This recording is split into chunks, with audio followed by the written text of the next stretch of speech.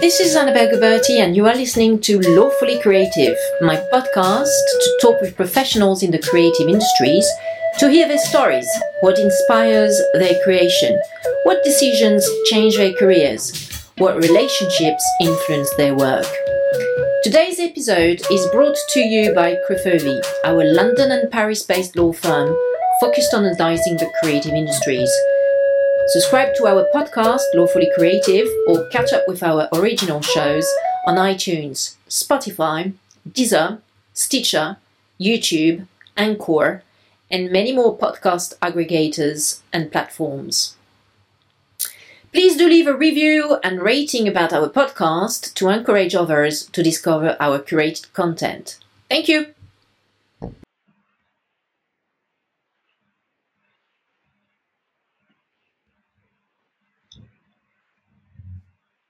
Hi. Hi, Annabelle. Can you hear me okay? Yes, I can. Good. Nice to see you, Joe. Good to see you. Look at you. Yeah, I'm just back to London after a frenetic weekend, looking after all my plants. I'm here and I am delighted that you want to talk. So what do you have in mind?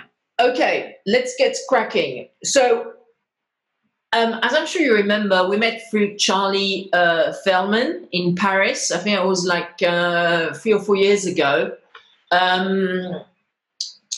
It was in New York, but yes, we did. Really? Okay, sorry. Yeah. Yeah.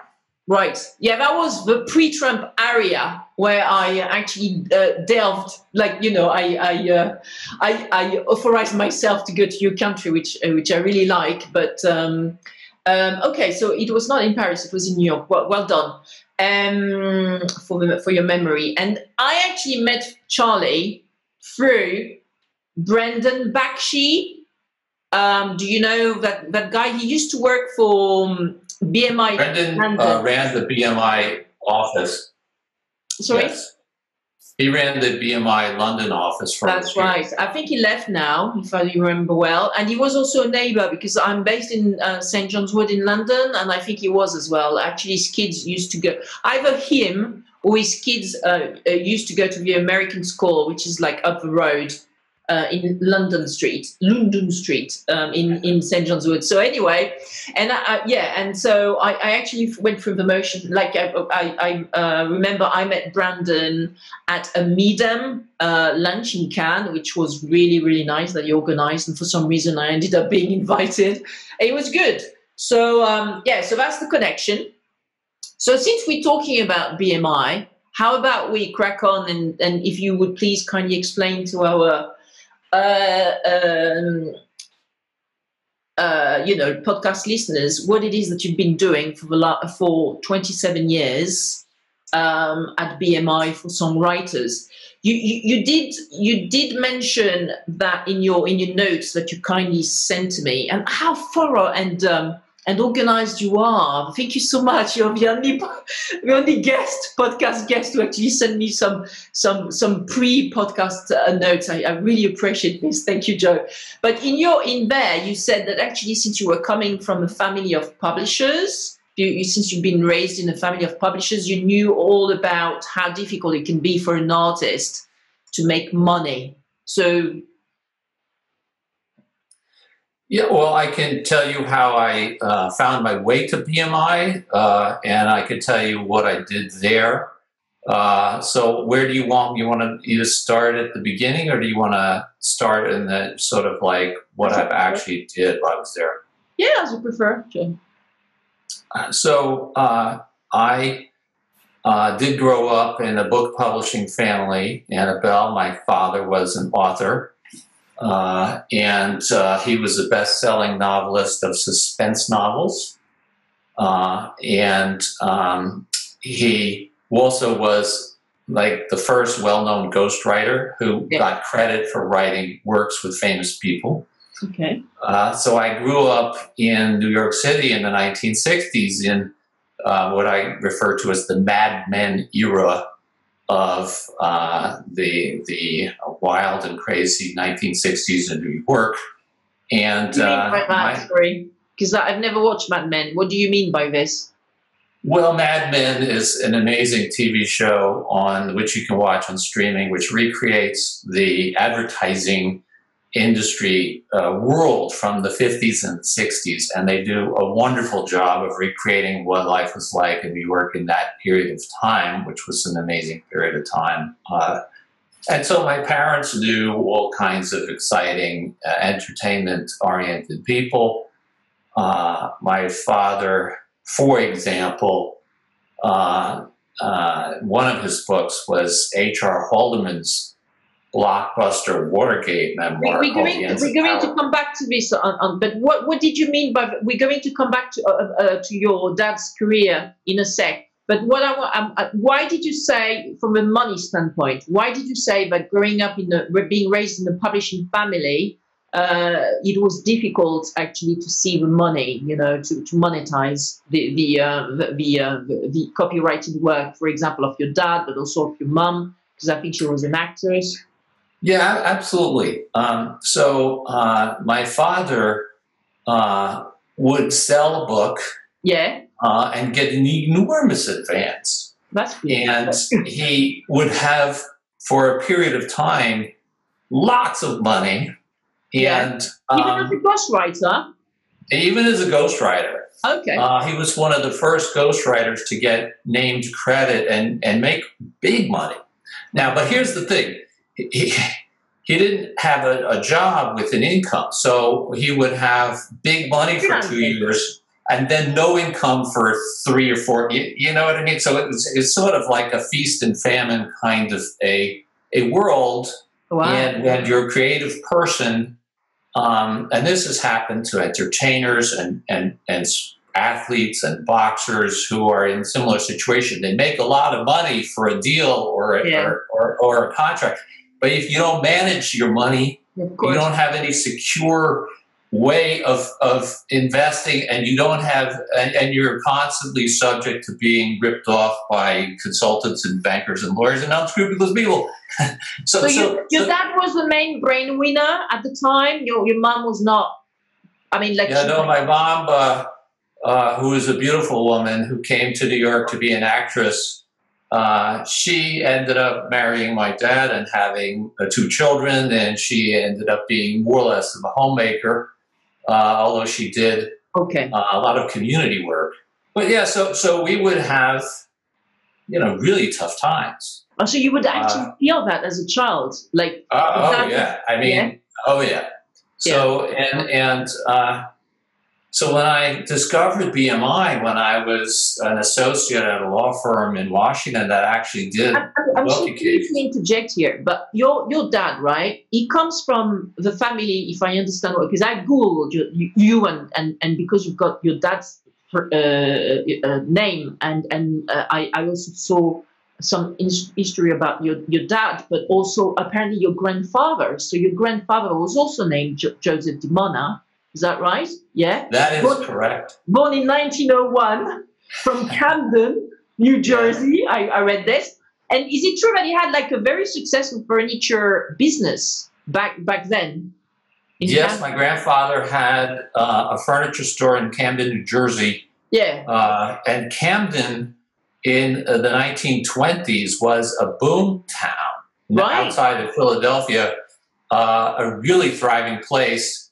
And then, of course, years went by, and it became sort of more of like a ghost town and a ghetto. So in my days growing up and going to visit my grandmother in Haddonfield, my dad grew up in Haddonfield, New Jersey, which is a lovely suburb of Philadelphia, a beautiful place. But Camden itself became like a ghost town.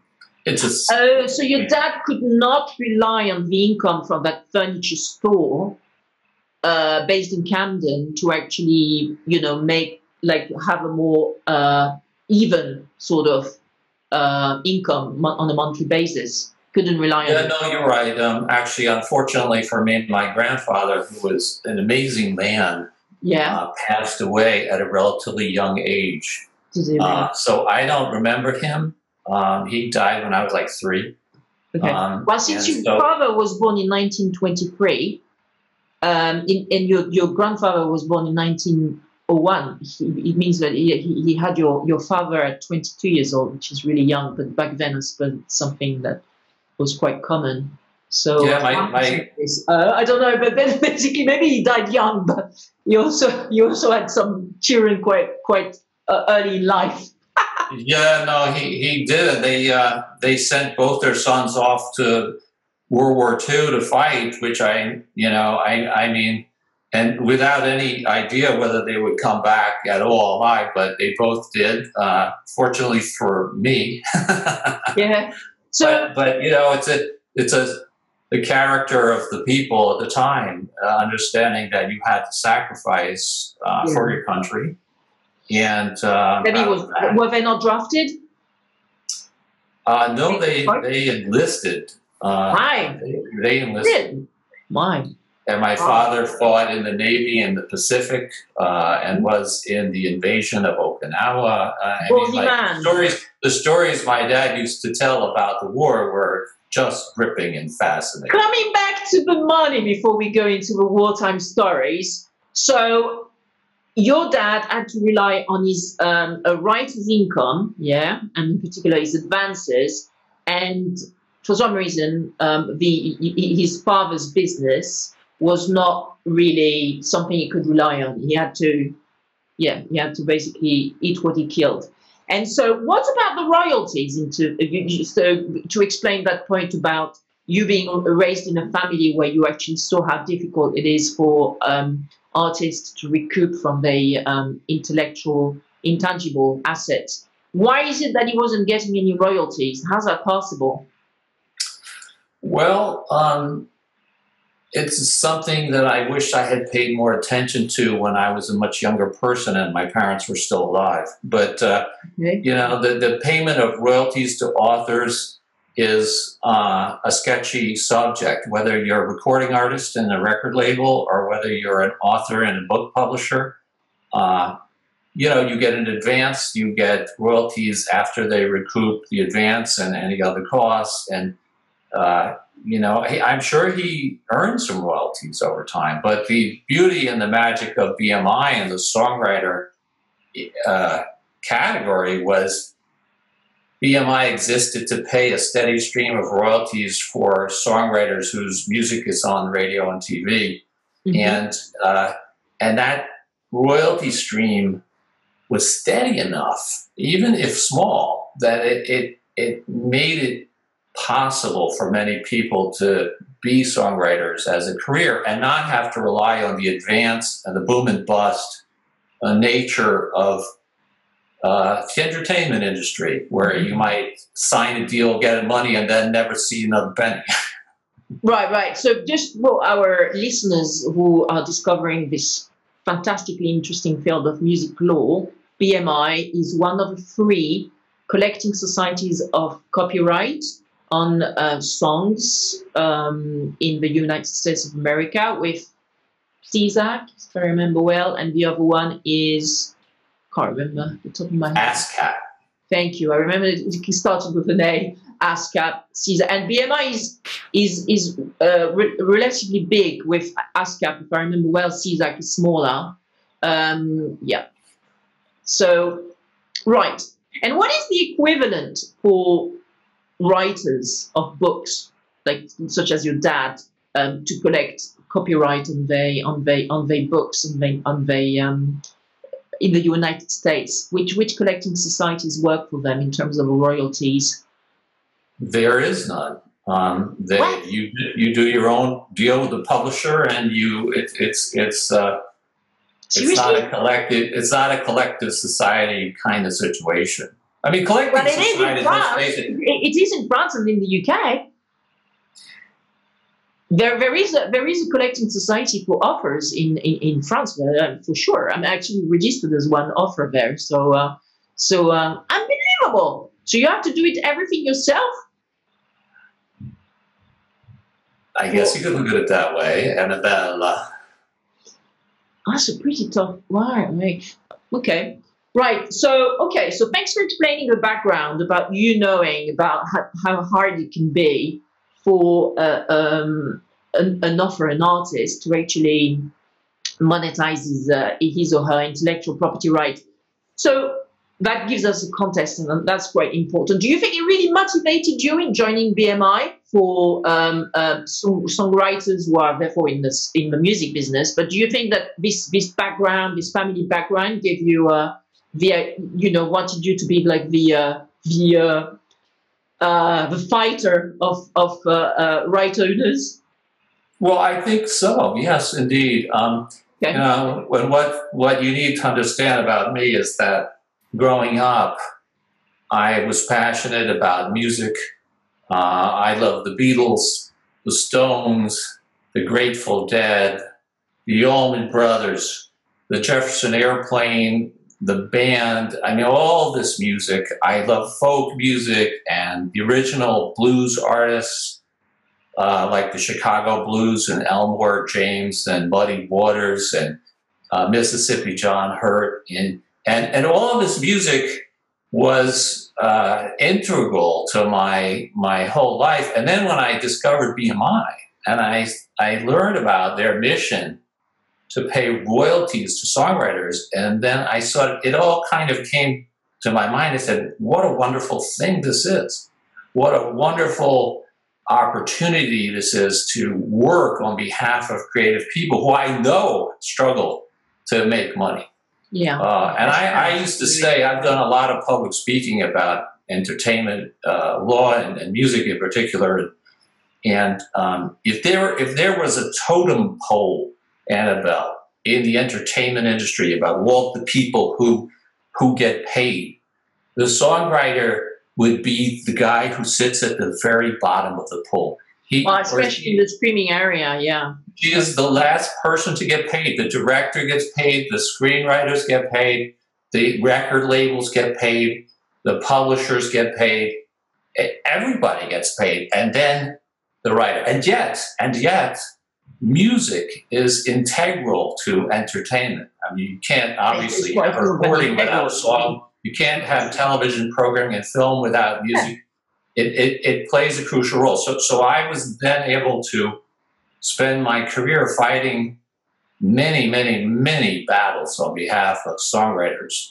Before we get into this, because I see that before we get into this, into the battles that you fought on behalf of songwriters, I see that you have quite a solid music knowledge. Did you play an instrument, and do you still play?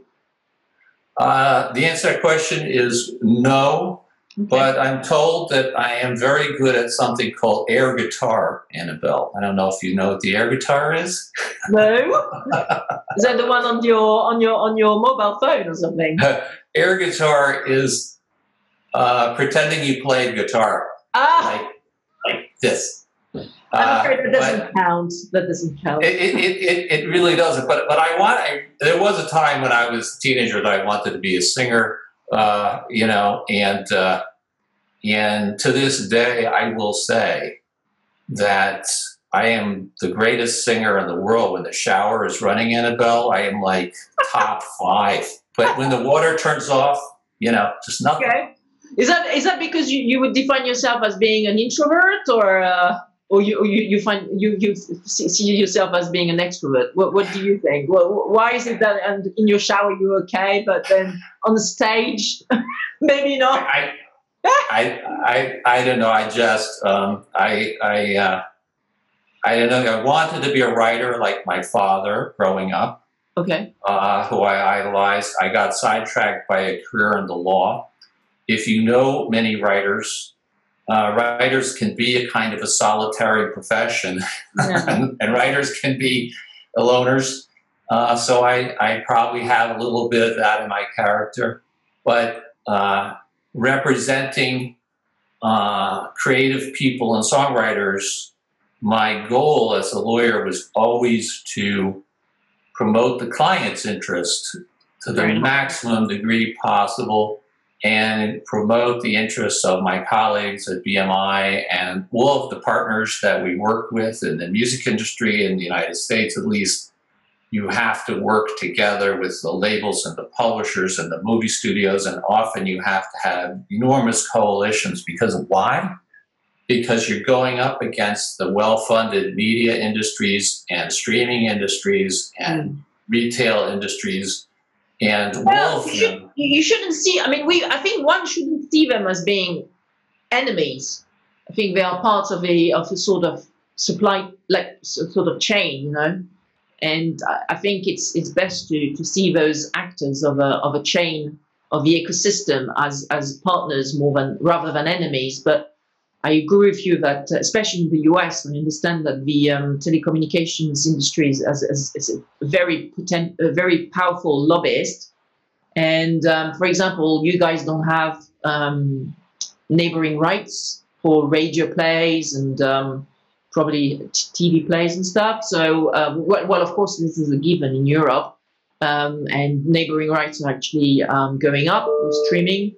So, were you taking a rather confrontational approach in your lobbying for songwriters against the telecommunication and streaming actors and industries, or were you trying to find more of a consensual, let's work together and find a win-win solution to this approach? I think that it's the latter. BMI, which I no longer work for, but BMI has no interest in litigating with anybody. I mean, we always wanted to do a deal with our licensees and our customers, and we wanted to work things out with the broadcasters, whether it's a public policy matter or the tech industry. And unfortunately, though, we were besieged and under attack almost relentlessly. And the history is so fascinating and going all the way back. Do you have some examples of being besieged? What do you mean by that? Sorry, that's pretty. Oh my goodness! How much time do you have, Annabelle? Just an example. How much time is this interview going to go on? I mean, if you go all the way back to the foundation of BMI in the 1930s, it was created when the broadcasters boycotted ASCAP over a royalty issue. Wow. And my sense of it is exactly the sense that you just articulated, which was that I always felt that the big streaming services and the big tech companies should realize how important music is to their overall product. Of course, if they don't have the content, they're nothing.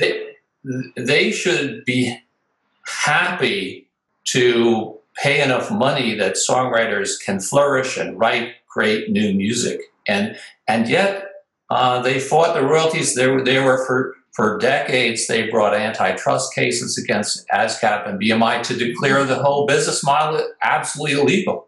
And so battles were fought on legality of the business model. That's antitrust law. Battles were fought in the rate courts about how much they win. Did they win the antitrust cases, or every time they got just rejected, repealed by the judge? How did that go? The interesting, their law, their history is quite interesting. There were a couple of victories, and actually, the famous Supreme Court case went all the way up to the Supreme Court, Annabelle, called CBS versus BMI, that is taught in law schools today. Awesome. The Supreme Court declared that the blanket license model was legal. Yeah. And it was remarkable that it had to go that far. For us in Europe, it's like in the UK, and also of course in France, it's a given. I mean, it's not something communication. And the networks litigated antitrust all the way to the Supreme Court and lost. Then the stations, TV stations, decided they would litigate the same issue. They lost. Then the cable TV industry litigated the same issue. They lost. It's remarkable. So what was your role in these big battles? Were you the in-house lawyer working with your private practice lawyer to actually prepare the case? Were you first-hand involved in these various litigation cases, or were you more like a front person liaising with the songwriters on their, legal issues, collecting royalties? How was your? I mean, was the legal team big as well at BMI? Yeah, so no, I came to BMI in 1992, Annabelle, after the antitrust cases were litigated. Right. So my involvement was working with outside counsel, mainly on rates and money and royalties. And then there were a number of issues involving, when the internet came around, a number of legal issues about what type of transmission is a public performance that BMI could license. Is it a download? What is the nature of the exemptions under the DMCA safe harbors that permit big streaming services not to pay a penny? So I didn't get involved in the antitrust cases. They were before my time, but they kind of set the stage for, because they upheld the legality of the blanket license, then the users had no place to go other than these rate courts that are created under BMI and ASCAP's consent decrees. Then they could fight out what the rate should be in a federal court. So we had a number of... So is that in Washington, usually? No, the rate courts of BMI and ASCAP are in the Southern District of New York Federal Court down in Fulton Square. But that being said, I also spent a great deal of my career at BMI fighting cases in Washington under these compulsory licenses that Congress invented for non-commercial broadcasting, or certain cable television rights, or certain home taping rights. And there is a board there called the Copyright Royalty Board now. Mm-hmm. And there are royalty battles there. So there were, and then I had an amazing career. And the internet in particular made it just like, the first 10 years at BMI were like dog years, It was like 25 years in a normal person's life. What do you mean by that? Like you were really grinding the work, or was it just emotionally draining because you had some fuckers on the other side who were ready to kill their mothers to win the case?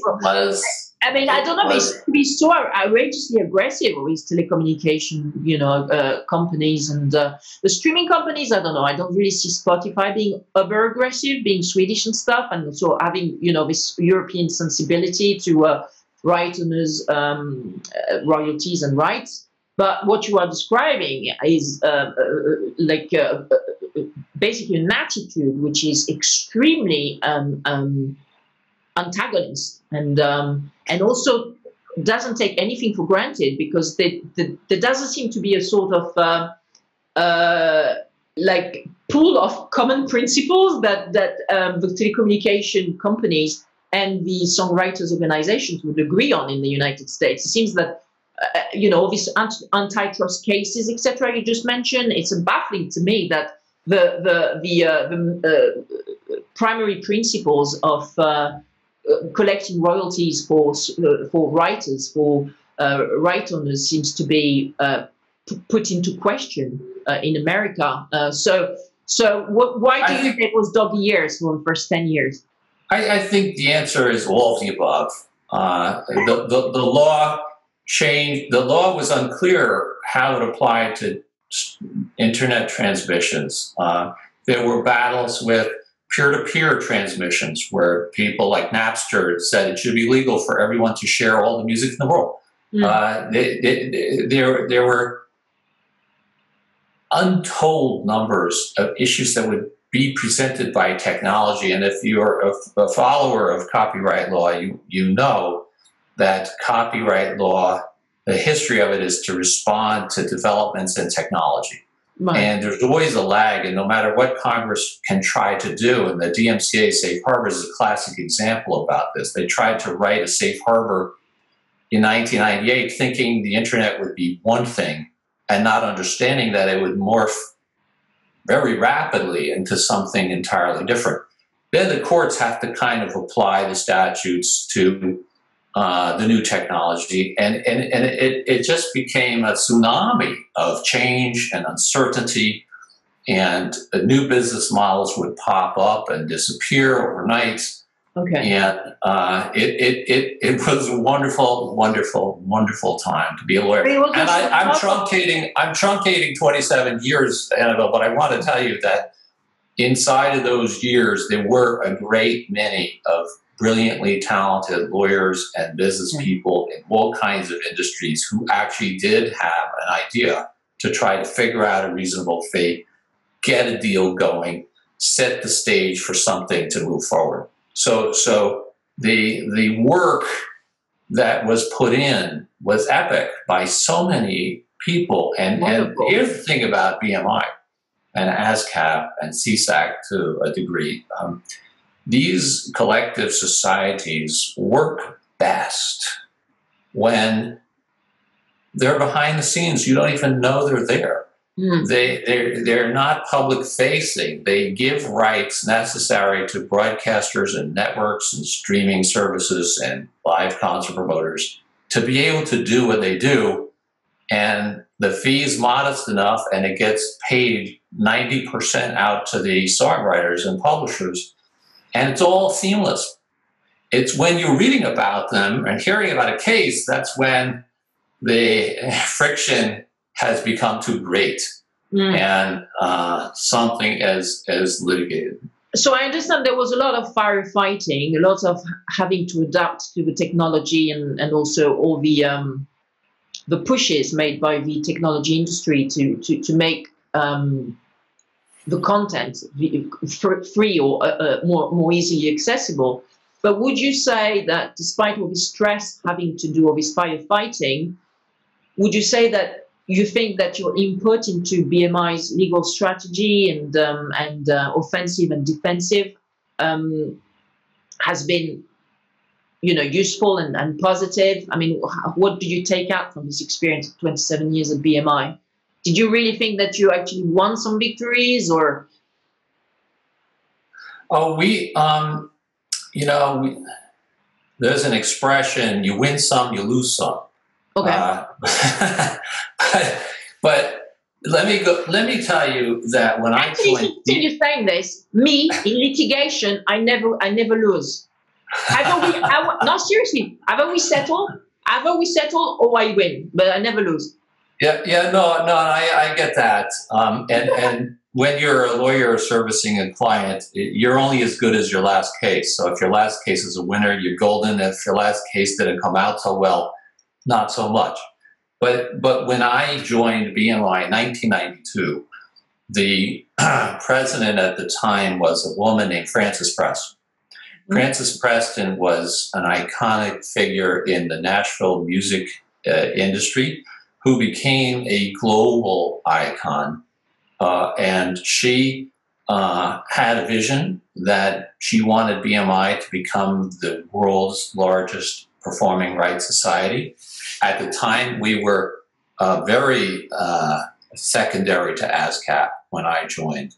And when I finally left, through the work of countless people and all pushing Frances's vision, BMI had become the largest PRO in the world and announced, I think, $1.3 billion worth of royalty income this past fiscal year. And the current CEO of BMI is a man named Michael O'Neill. And Michael O'Neill is one of the great champions of songwriters and creative people in business today. And so with an incredible vision and leadership, I think you need vision and leadership for any organization to achieve anything, because you look to the top to get your lodestar, and it was achieved, and were there bumps along the road? Yeah, and it was achieved through the face of incredible opposition too. So yeah, I can see but that being said, I think the broader music industry, mainly the record industry, has taken enormous hits from the internet in the past 20 years. I mean, compared to the amount of money that they could have been making if there weren't. The consumer is better off. I mean, I love having access to my Spotify, membership and listening to music and having access to this massive catalog from there. I mean, maybe the business model had to evolve somehow because it was inevitable that it couldn't go on with CDs and vinyls and. Well, if you want, I'll give you my take on that, Annabelle, which is, yes, Spotify is terrific. I mean, I absolutely adore it. But when you think about it, that I could pay $12 a month and have access to every recording ever known to mankind, that is a paltry amount of money for the value of all creative works, not including my son, Matt Damona, who has his own music on Spotify and is great if you want to check him out. Yeah. And why? Why is it $12 a month? But if it's £9.99 actually in the UK. But if it's £9.99 multiplied millions and even billions of people, hello, that's a lot of money. Yeah, no. Look, I'm not knocking it. I mean, it's better than the previous state of zero. So there's money there, and I think the money there has given the record industry reason for hope and optimism. Yeah. I know the music publishers are very unhappy because they litigated to get an increase in the mechanical royalty, and it wasn't that big of an increase. And then Spotify went to the court to appeal and have it overturned, which drove the publishers to absolute distraction. But if you didn't have the safe harbors that enable large streaming services to have every song in the world can be on YouTube with no royalty obligation whatsoever. And at a certain price point, Annabelle, someone would be willing to pay £9 a month for all music ever. But if you ask them for 15 or 20, then they're just going to go and get it for free somewhere on one of these hosted services like YouTube and not pay. So that has depressed the value of music generally. And I think it's hurting the industry because songwriters who can't make money won't become songwriters. They will go into other fields, the great ones. And then ultimately the culture gets damaged because there's no great music being written and everything gets watered down. I think it's short-sighted behavior by the tech guys. That's my view. They're in the catbird seat. They're making billions. The market value of some of these big tech companies is absolutely throughout the roof. Yeah, unimaginable. It's a future. This is the new distribution channels. These are the new distribution channels. And songwriters are getting very small amounts of money. So I think the business model could work if more money were shared. And I think like the European Union issued a law that tried to tighten the safe harbor so a large company like YouTube couldn't take advantage of it. But the United States hasn't so much. The Copyright Office just came out with a report after 3 years long examining it. And I testified on a couple of those panels a few years ago. The law was supposed to be a balanced sharing, a sharing of obligations between the owners who knew their content and the giant internet services who were exploiting it. And it just became out of balance. There was no sharing by the tech services. They were just exploiting it. And the Copyright Office report acknowledges that the law has gotten out of whack and is tilted unfairly against the copyright owners. But that's the good news. The bad news is it doesn't really sound the alarm that suggests some major changes need to happen. But I still think that that's a story that needs to be told, and that needs to be fixed in order for music creators to really get there. And then now, of course, here's another thing: live concerts in the pandemic. Yeah, live concerts became the only way to make money in the US. Recordings and publishing royalties and everything else were hammered down by the law and by internet and by piracy. But you could go out and make money, and now the pandemic, you can't make money.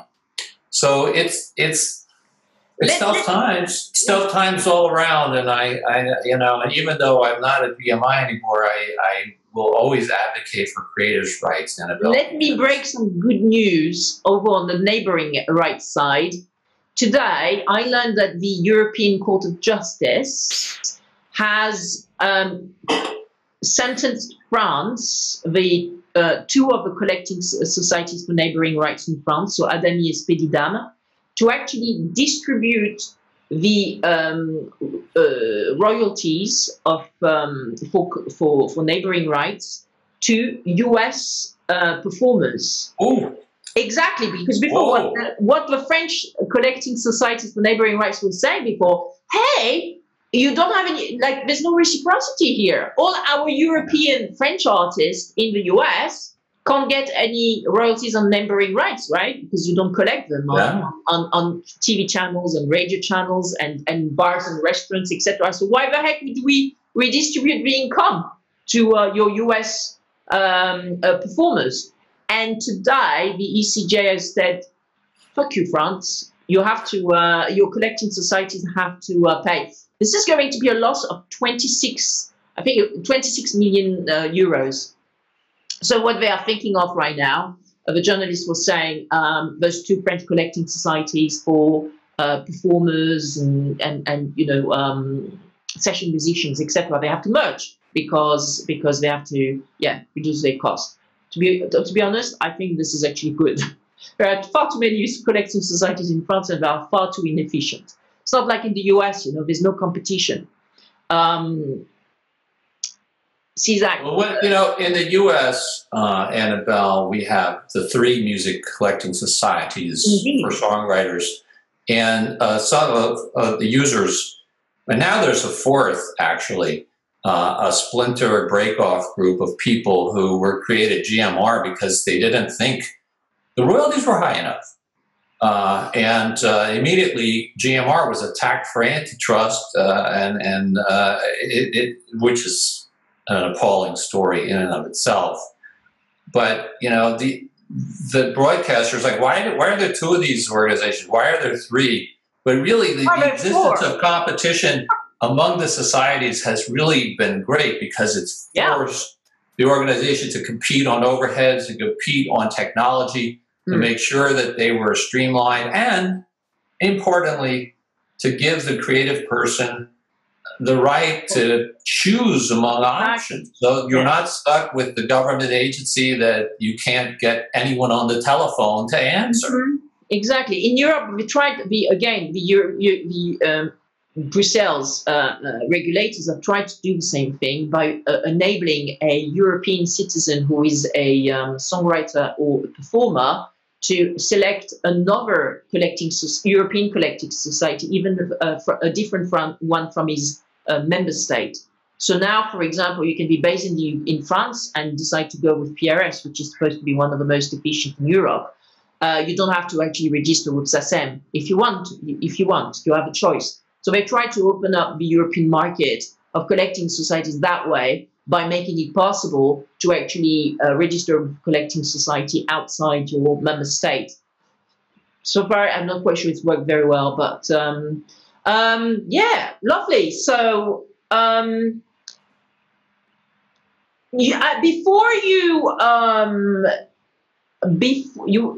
read that on the internet. It wasn't your note. I read that on the internet. Before you joined BMI, I understand you worked for 6 years in a law firm in Washington, and that you were doing some regulatory work for electric and gas utilities before the FERC. So I've got two questions about that. What is the FERC? And second question is, does this experience inform your new pursuit on environmental issues and in particular climate change? This previous experience from your regulatory background in gas and electricity matters, is that useful for what you are doing now, Joe? Yes, let me thank you for asking about that. So when I got out of law school, my first job was at a law firm in Washington, D.C. that did regulatory work before the Federal Energy Regulatory Commission. Right, thank you. The FERC. What is the FERC? The FERC is a federal agency that oversees rates for interstate distribution of electricity and gas and oil pipelines. And so they're a very important player in the energy law and regulation field. It was at that law firm that they happened to also represent BMI and have a communications law practice before the FCC, the Federal Communications, including they represented the British satellite group that used to come to town. At that, they represented BMI, and I got involved in BMI cases. And as we've discussed, I kind of fell in love with the notion of BMI. But my energy experience was quite interesting back then. And now, in my new life, post BMI, I've decided to work on climate change. And I have been working for the past 8 months with the Columbia Law School Climate Change Law Center. Wow. And we're drafting model laws on how to decarbonize the atmosphere and various. Is that where you studied, Columbia? Columbia Yes. Law? Yeah, okay. I studied there, and I met the professor, Michael Gerard, who is my guru of climate change. And I really feel, Annabelle, that everyone today, in whatever field, needs to become a climate change advocate and person in any way they can. Because if you just look out the window and you see multiple hurricanes and the entire west of the United States on fire and droughts, epic droughts and 130-degree temperatures, you know, if we keep burning fossil fuel for the next 20, 30 years, you know, and massive immigration of peoples who can no longer, you know, grow food on their land. I mean, this is something that we all need to work on. We're working on model laws. And I think that one thing I've learned in the last few months trying to play catch up here is that environmental law is really energy law. They are entwined. It used to be environmental. What? Environmental law and energy law have become one. Because it used to be in this country, the environmental law was cleaning up rivers for toxic sludge, and energy law was how much you sell oil for. But now, your energy law policy is your environmental policy. And that's causing...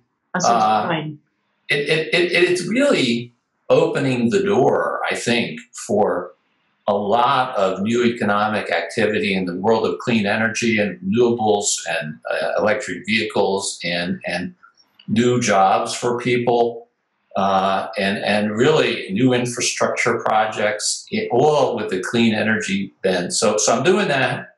So what are you doing exactly with the Columbia chair and committee in relation to environmental law, energy law? So sorry, I interrupted you before, just when you were about to say exactly what it was on the agenda for this committee. Yeah. So what I'm doing is they've created a project to write model laws and statutes and ordinances in state and federal and local environments on different industries about how to decarbonize buildings, how to create infrastructure for electric vehicles, how to decarbonize your electric generation. And I'm just doing outreach. I'm like, me and my colleagues, we're reaching out to national and state organizations and non-governmental entities and non-for-profits. And we're just trying to let them know this resource is there. The website was recently launched. It's lpdd.org. It's a great website. What does it stand for? LPDD? It stands for Legal Pathways to Deep Decarbonization. lpdd.org. We've posted already 20 laws there. There's a lot of great stuff there. And we're just talking to people in states and national organizations who are like, can you use these laws? What do you need?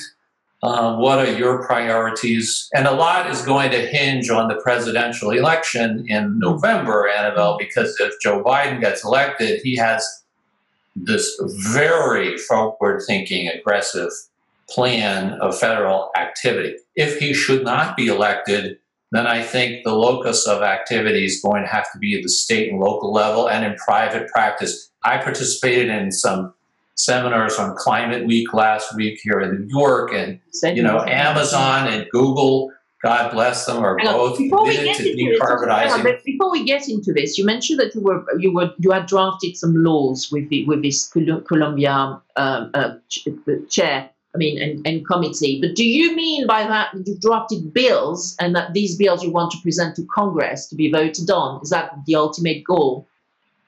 Yes, there are model bills, model laws that could be presented to Congress if they're federal or if they're state-to-state legislators, or if they're local ordinances. It's a variety of things.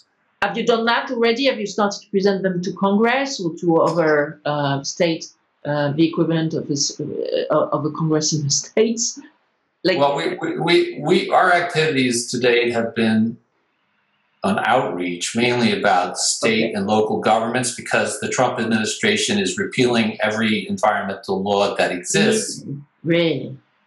So we haven't been doing any federal work, but again, really remain. We're at an amazing time, Annabelle, in the history of the country. We're at an amazing time in the economy and the environment, and we have to be very hopeful. But on the state level, states can do quite a lot about their environment. They're in charge of electric generation. They're in charge of building codes. They're in charge of some. There's federal laws that overlay it, and that's an interesting aspect of the United States being, a federal state compact where the laws, have to be considered in different levels. I'm excited about it. I think that this is the fight that we need to make. We need to wage this fight for our children, for our children's children, and you have to get to the root of what's causing illegal immigration. You have to get the root of what's causing health hazards. You can't just treat the symptoms. Mm-hmm. So you were saying you actually attended this climate change symposium last week. So how did that go? I'm on the very surface of it, Annabelle, but there is a lot of activity by a lot of very important companies and businesses who are all, and I have to say, Europe is leading the charge.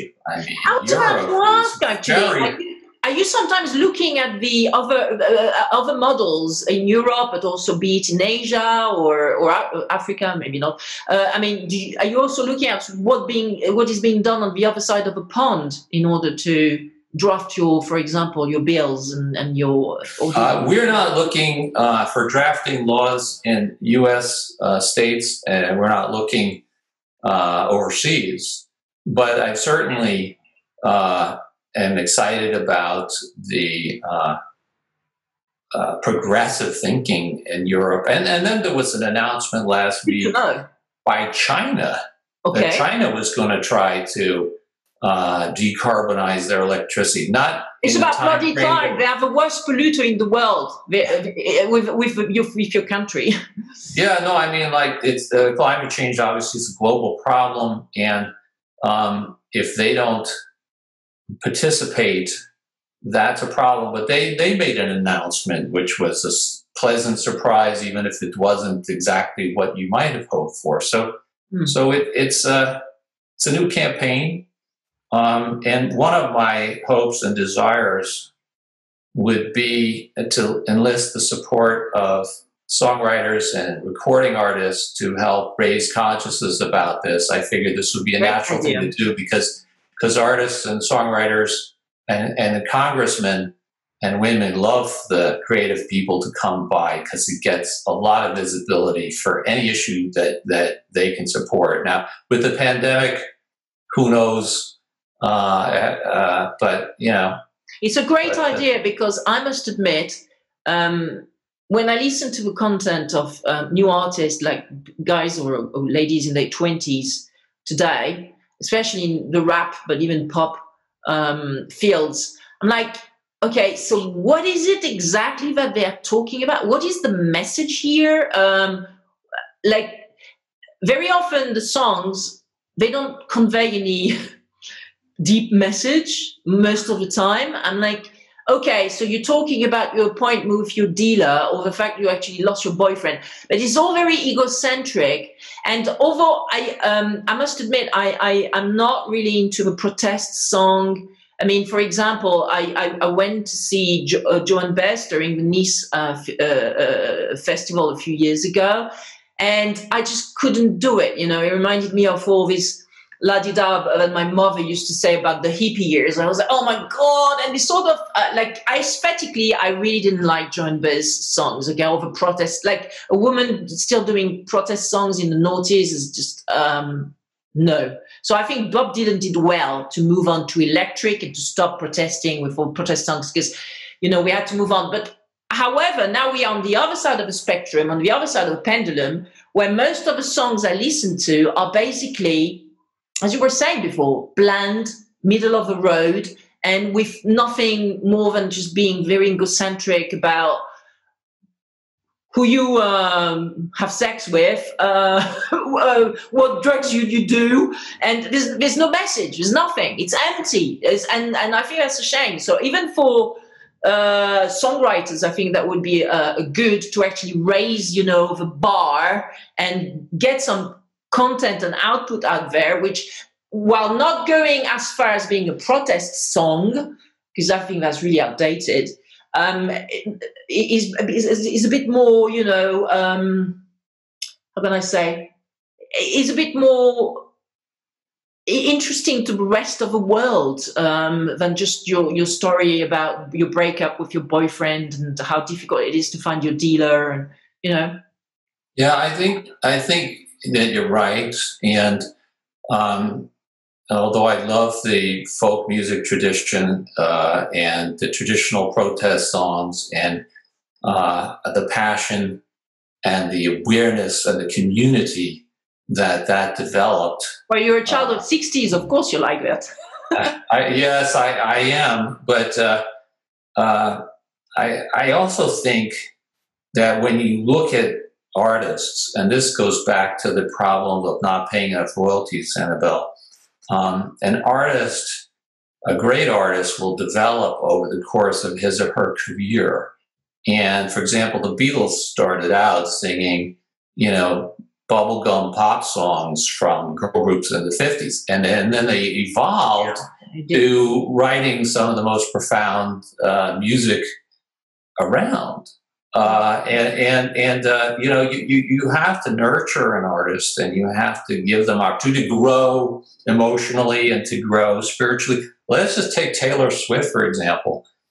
Taylor Swift's songwriting is growing in very important and introspective ways compared to the pop songs that she wrote to get to the, you know. Do you have an example?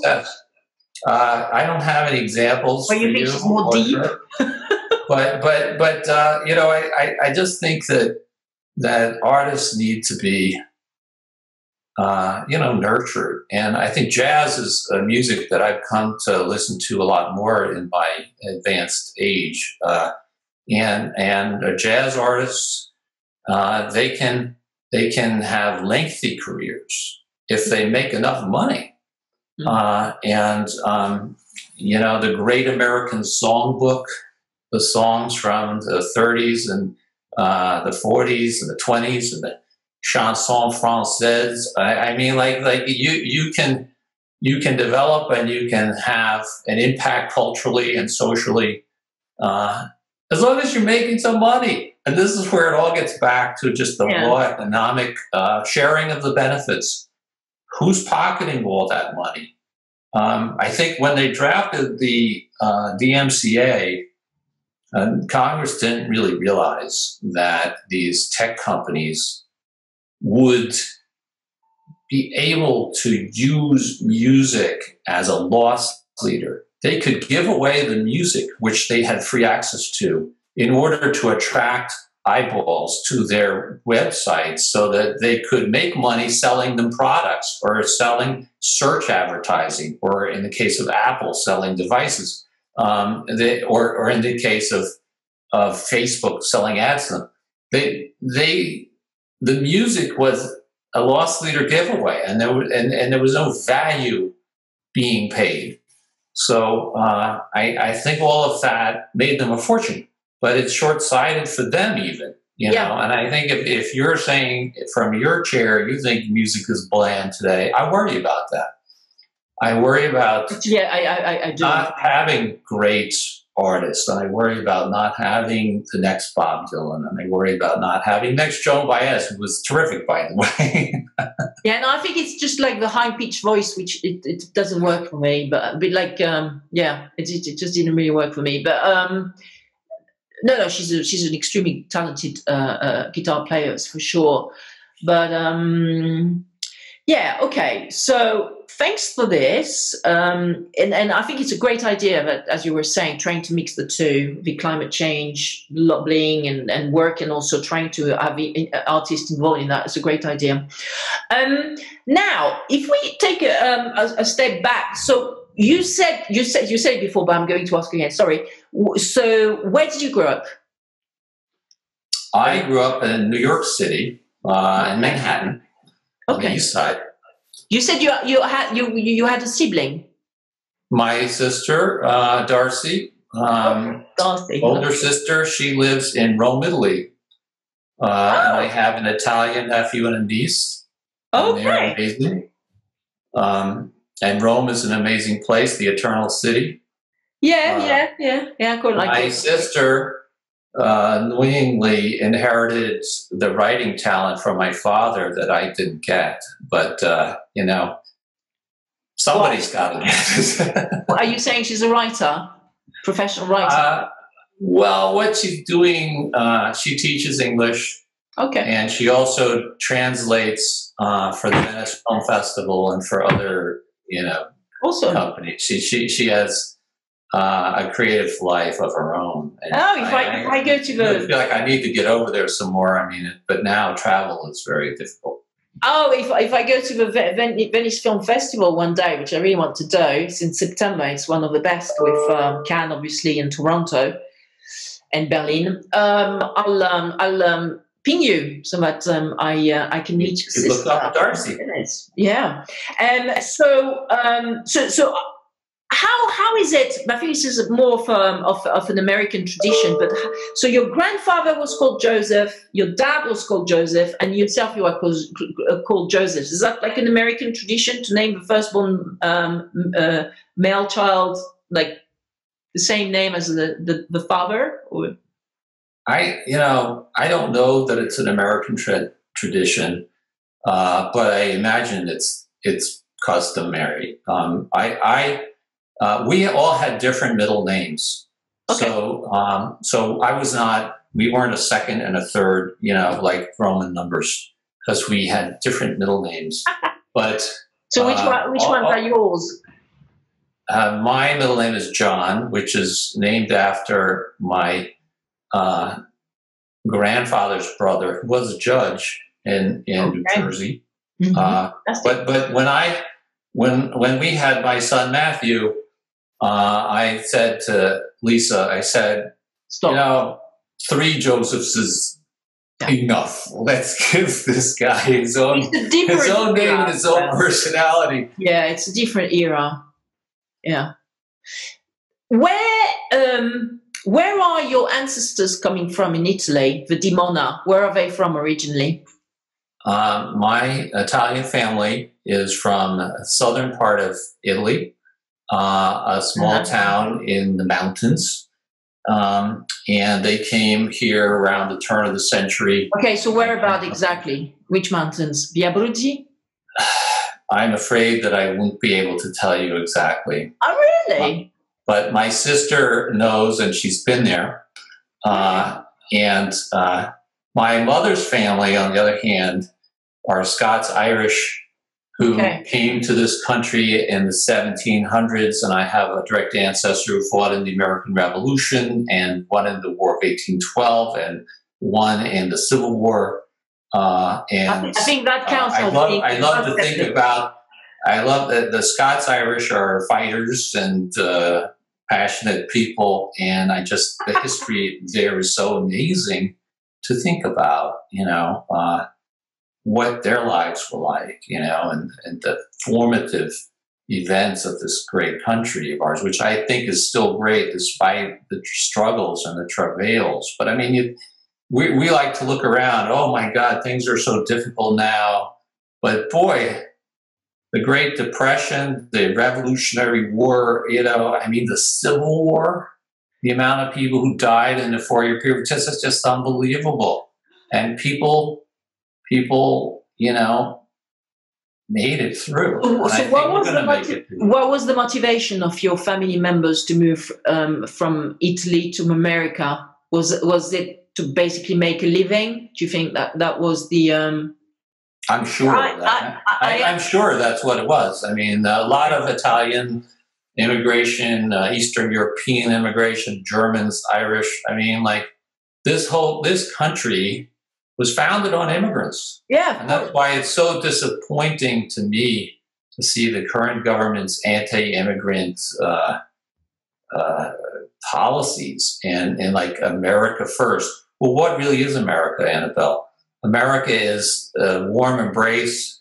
It's the Statue of Liberty, which was a gift from France. I mean, France, I went to my junior year in college in Paris because France was so important to this country. I mean, it was Admiral Rochambeau, whose navy helped win the Revolutionary War against the English. There wouldn't be any America, without the French. It's giving people an opportunity. That's what it's all about. So I did a DNA test 2-3 years ago with 23andMe, which is a company based out of California, driven and managed by the ex-wife of Sergey Brin, a guy who is the co-founder of Google. And through that, I discovered that 50% of my DNA is actually Italian. I mean, really? I can't believe it. And so basically, and it's interesting, the 23andMe results, because you actually know exactly where they're coming from. So apparently there's a bit of, of DNA from Sicily, so obviously the south. I know my great-grandparents were from Alessandria, which is in the north, in Piedmont. And I remember my grandmother on my mom's side saying, because it's actually my mom's side, which is Italian. My grandmother from my mom's mom, saying that her father left. A grandfather left to go to America, and he left his wife with I don't know how many kids by themselves. So my grandfather on my mom's side had to leave school at 9 to actually become the breadwinner of the family, and started building roads and stuff.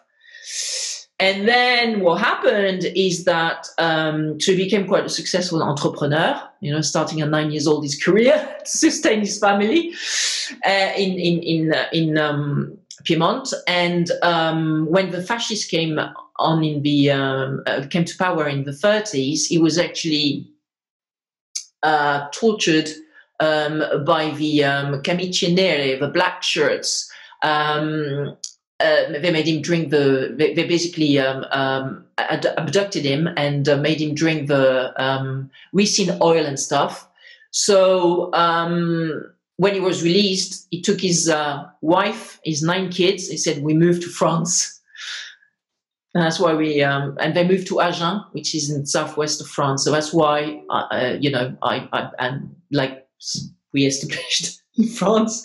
So yeah, it's quite interesting. But I think you should have a conversation with your sister to know exactly, where in Italy your family is coming from, with Di Monna. Well, I know, I just don't want him to speak online here, but I can tell you, I'll give you the particulars, and you'll be interested to learn what she knows. She's the best one she lives there, and she's been down there, and she just vacationed in Sicily. She's a great traveler who will take 10-hour train rides and go up mountainsides and try to see every little nook and cranny. She's really a wonderful person. Thank you for listening to our podcast Lawfully Creative, produced by Crefovi Studios. Subscribe to our podcast or catch up with our original shows on iTunes, Spotify, Deezer, Stitcher, YouTube, Anchor, and many more podcast aggregators and platforms. Please leave a review and rating about our podcast to encourage others to discover our curated content. Thank you.